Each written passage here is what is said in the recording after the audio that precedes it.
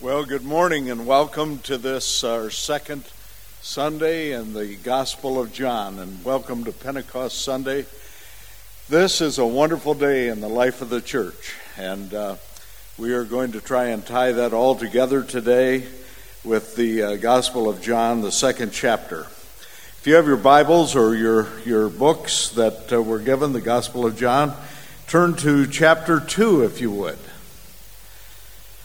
I grew up in the 50s and the 60s. That's a long time ago. We grew up in very humble surroundings. We lived in a little house down in Waterford, Michigan.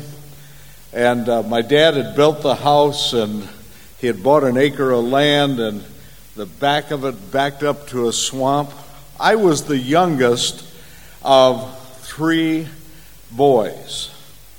I don't know what there is about the youngest. Our pastor is the youngest of four children.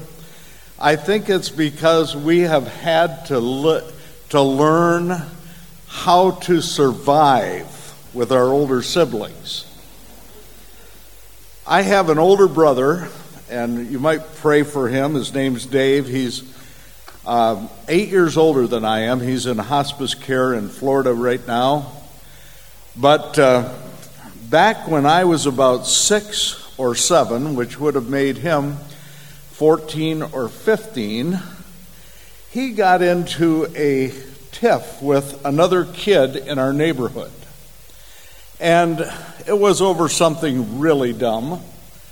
But they decided they were going to settle their dispute by having a fight down at the swamp. Now, my brother was really angry with this kid, and so he enlisted me, like I can do anything at 6 or 7. The time was set for the fight, and just before he was to head to the swamp, he said, "Steve, come here." He had gone, and he had found my dad's hatchet.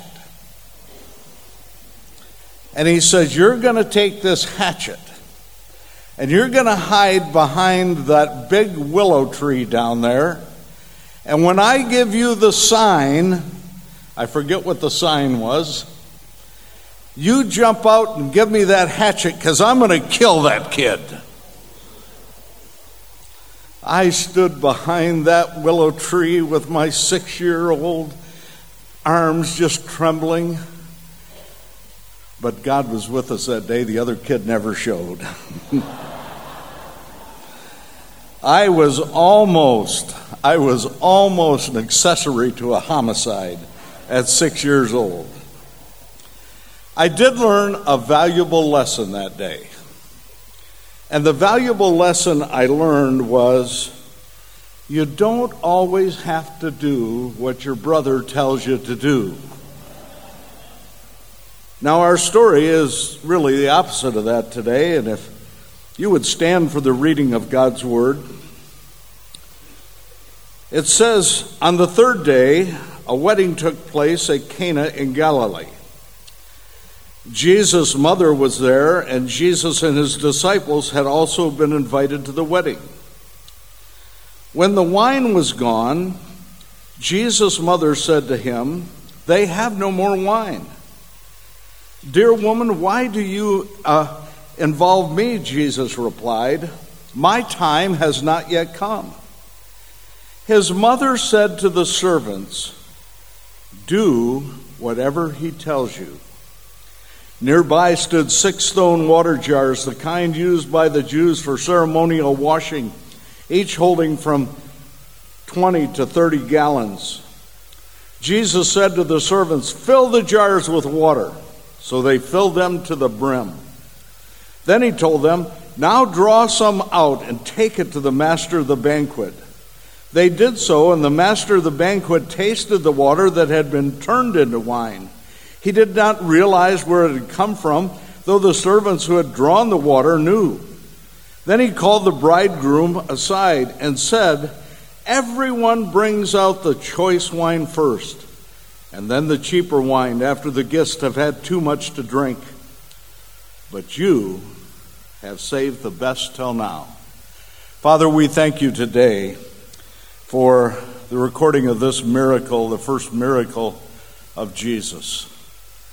And I pray today that you would speak to each one of our hearts and show us that you still want to do a miracle in our lives. And your Holy Spirit wants to come and fill us and empower us and change us and make us into the people that you want us to be. Bless now this message, and may you, like you did on that first Pentecost, take the words of this preacher and apply them to the hearts of the hearers. In Jesus' name we pray. Amen. You may be seated. Those few words of Mary at the wedding feast are just as true for us today as they were back then. But the question is, what can we expect when we do whatever Jesus tells us to do? Today's story of the turning water into wine teaches us, I believe, several transforming lessons about being personally obedient to God's voice. The first lesson is, doing what God tells you to do is not always easy. Notice what Jesus asked these servants to do. He said, fill the water jars with water. Now, I'd like you to notice several things. First of all, these were not drinking water jars.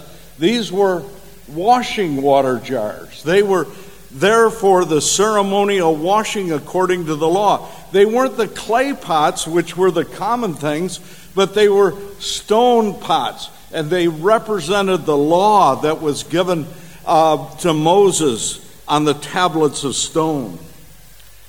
Each one of these pots probably weighed somewhere around 100 pounds. It says they held between 20 and 30 gallons of water each. Now, I think that water weighs the same today as it did back then. And it's about 8 1/3 pounds per gallon. That means the water alone would have weighed anywhere from 165 to 250 pounds. If I were to ask some of the men of the church to fill a water pot with water, I know what they'd do. They'd get a hose, they'd go find the closest spigot, they'd bring the hose over, but they couldn't do it then. They either had to take the pots to the water source or they had to carry the water. It was a daunting task to fill that. This water was for ceremonial washing according to the law. And so just think of this as bathtub water.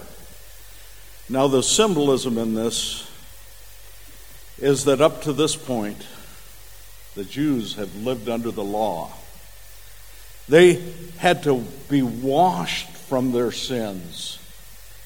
But Jesus took the washing water and he turned it into wine, which represents the blood of Jesus Christ. And when he did, the bridegroom was confronted by the head of the feast, and he said, "You have saved the best till last." And that's what the Bible is all about. Jesus was saved to the last. He's the best. Now, I don't know much about wine. I don't drink. But I thought, if I'm going to preach on wine, I better know a little bit of something about it. And I see that these pots, they were between 20 and 30 gallons. There were 6 of them. So I averaged it out. I said 25 gallons a pot, which brought it to 150 gallons of water, which was turned into wine. I happened to be at the Meijer store. And if you were at the Meijer store the same day I was and you saw me in the wine department, I was not buying wine. I was doing research. And I saw that every bottle of wine is 750 milliliters. I don't know why they don't do it in ounces, but When I figured it out, those 150 gallons, it would equal 757 bottles of wine. Well, I have a friend that owns a store that sells fine wine. And so I asked my friend, I said, friend, what would the cheapest bottle of wine in your store sell for? He said, $5. I said, okay. What would the most expensive bottle of wine in your store sell for? He said, $200. Well, they were expecting $5 wine. Figuring that out at 757 bottles of wine, that'd be $3,785. But when Jesus blessed it, it became the best wine. And at $200 a bottle, that's $151,400. And I want to tell you, friends, when Jesus comes into your life, when the Holy Spirit fills you, you go from being a $3,785 Christian to being a $151,000 Christian. Praise the Lord. It's not always easy. I think of Dr. John Bowling, our past president of Olivet Nazarene University. Dr. Bowling, when he had been there about 15 years, decided that he was going to do something totally uncharacteristic for him. He decided that he was going to climb Mount Kilimanjaro in Africa. He made the arrangements, bought the equipment, the airfare. He'd never climbed mountains before. He arrived at the base of Mount Kilimanjaro. He was going to be with a group of other travelers. He looked up at that 19,000-foot peak, and he said, "What am I doing? I'm a college president. I live on campus, and I drive to work." But he started out. The climb was very difficult for him, and there had been another group not long before that who had had a fatality, and so they had to take a more difficult route. And it came to a place called the Barranco Wall. This wall is not real high, 800 and some feet, but it's almost straight up. And they started up this Barranco Wall, and they said to him, they said two things: don't look up and don't look down. Just keep going. He said, I started out pretty good, but I got about a third of the way up, and I just couldn't go any further. He said, I had lost my strength. And somebody yelled to me, John, are you okay? He said, I don't think so. He said, all of a sudden he saw, just from out of the corner of his eye, a figure moving down the wall. And it was their guide, one of the guides from that country named Freddie. He said, Freddie came over and he put his hand on my arm. And he said, John, take a deep breath. It's Freddie, I'm here with you. It's going to be okay. He says, just having Freddie there, my heart calmed down. And he said, Freddie said, now, John, slip your pack off and give it to me. And John said, no, I can't do that. John said, the unwritten rule of the mountain is everybody carries their own weight. And Freddie got a little more insistent, and he said, John, give me your pack. Dr. Bowling said, I slipped my pack off and handed it to Freddie, and Freddie, who already had a pack, threw it on top of his, and now he was carrying 2 packs. And he said, John, just follow me. Take it one step at a time. He said, with the weight lifted off my back, the assurance of Freddie being there with me, He said, I started to move up that wall, and slowly I made it up. And sometime later, just following in the footsteps of Freddie, I crested the top of the Bronco wall. All the rest of our team was there, and they didn't make fun of me. They didn't say, oh, Mr. College President couldn't do it.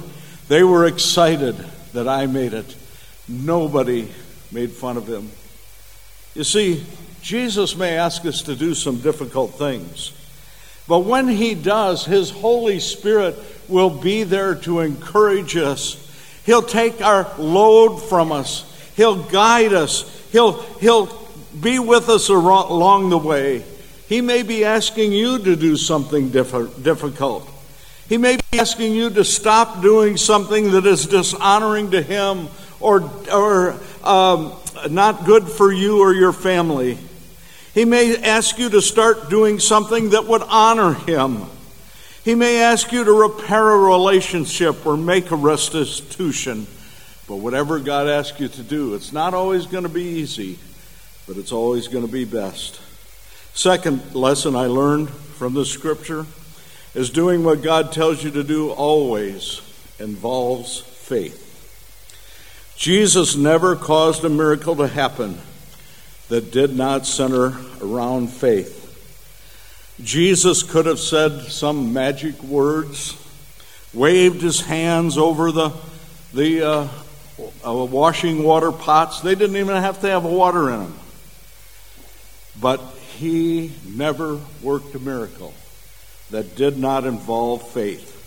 Faith, you see, is the one thing that pleases God every time. The book of Hebrews says, and without faith, it is impossible to please God, because anyone that comes to him must believe that he exists and that he rewards those who earnestly seek him. I believe the water did not turn into wine when they just filled the jugs with water. I don't believe it turned into wine when the servants drew some out. I believe it turned into wine as they walked. Can you imagine those servants? What is this guy doing?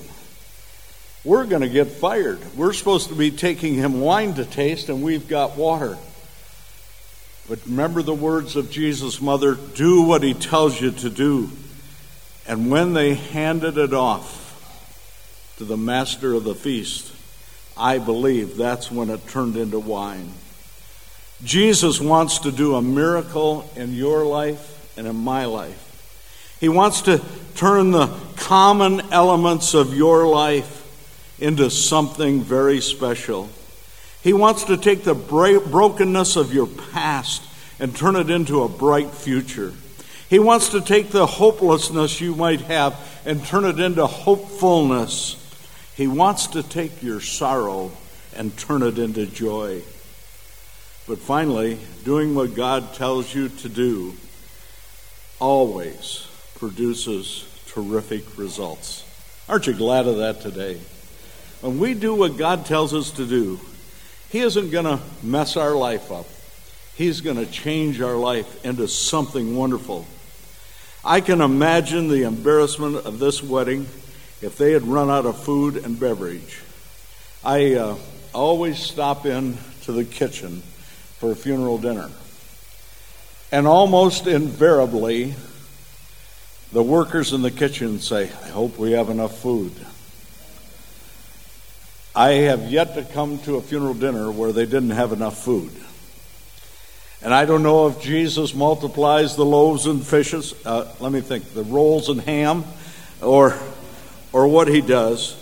But imagine the embarrassment they had. But we don't have a clue of the wonderful things, the terrific things that God has in store for our life when we just do what he tells you to do. That's what the Holy Spirit does. When the Holy Spirit comes into our life, he's our guide. He tells us, he speaks to us in that still small voice. He guides us. And sometimes what he tells us to do is difficult, and it involves faith. but it always produces terrific results. Richard was a farmer in Lenawee County. Successful farmer. He was active in his church. He was in his mid to late 40s. God tapped him on the shoulder and said, "Richard, I want you to preach the gospel." It wasn't a convenient time for his life. It wasn't an easy time for him. He had to dispose of his farm and his equipment. He had to step out on faith and move his wife to Colorado Springs to go to Nazarene Bible College, and for 3 years he worked just a menial job to get by, and graduation was approaching. He read in the Eastern Michigan District paper that we used to have that a little church not far from where his farm was — he didn't attend that church — was without a pastor. The church had gone through a very difficult time with their pastor, and he had to be removed, and he lost his license, and a lot of the people scattered, and there was just a few people left, and a building that needed a lot of upkeep and a lot of repair. He called our district superintendent, Dr. Knight, and he said, "Dr. Knight, I see that this church is open, and would you consider me for that church?" And he said, "Well, Richard," he said, "it's interesting that you called, because I'm meeting with them tonight to close the church. It's just gone too far." And Richard said, "Well, Dr. Knight, God spoke to me about pastoring that church, and would you just mention my name and see if they might have me come?" He said, "Well, they can't even pay anything." He says, "That's all right, I'll work." He mentioned the farmer's name, Richard, and the people in that area knew him. He said, "He's willing to come here and be our pastor." And those few people said, "Yes, we'll take him." Richard came and moved in there and began working that community, and one by one more people came, and pretty soon they outgrew that little building that they were in, and they had to move into a school building. And the congregation kept growing, and they began to look, and like a farmer would, he didn't look for a couple acres, he bought 80 acres.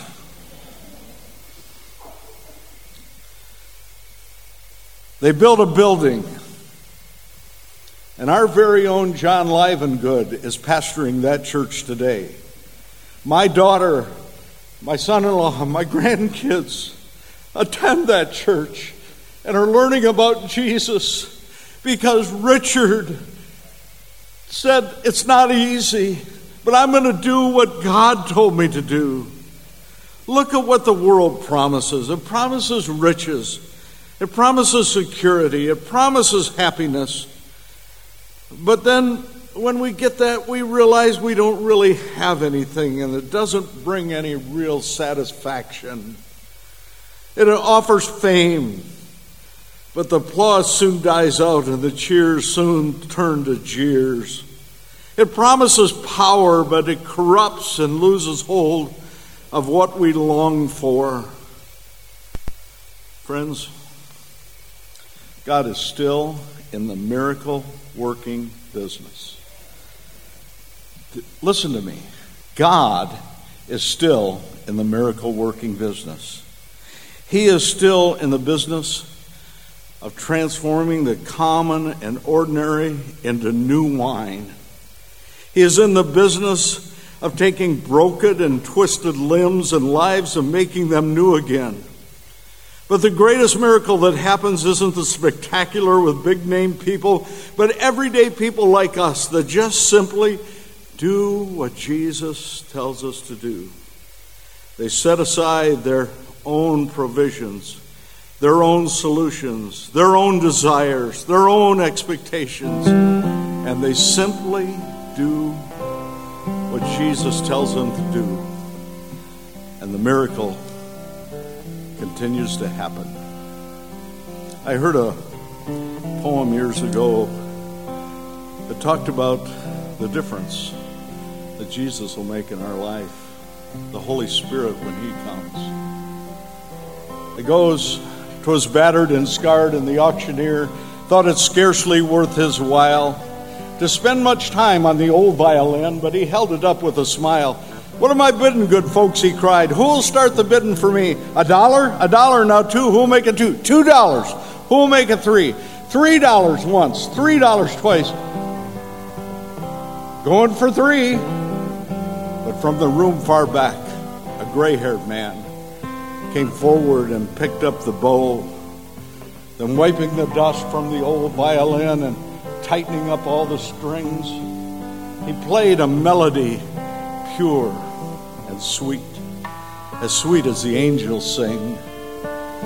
The music ceased, and the auctioneer, with a voice that was quiet and low, said, "Now, what am I bid for this old violin?" And he held it up with a bow. $1,000. Who'll make it two? 2,000. Who'll make it three? 3,000 once, 3,000 twice. "Going and gone," said he. The people cheered, and some of them cried, "We don't quite understand what changed its worth." And the man replied, "The touch of the master's hand." And many a man with his life out of tune, battered and scarred with sin, is auctioned cheap to a thoughtless crowd, much like that old violin. A mess of pottage, a glass of wine, a game, and he travels on. He's going once, he's going twice, he's going and almost gone. But the master comes, and the foolish crowd never quite understand the worth of a soul and the change that is wrought by the touch of the master's hand.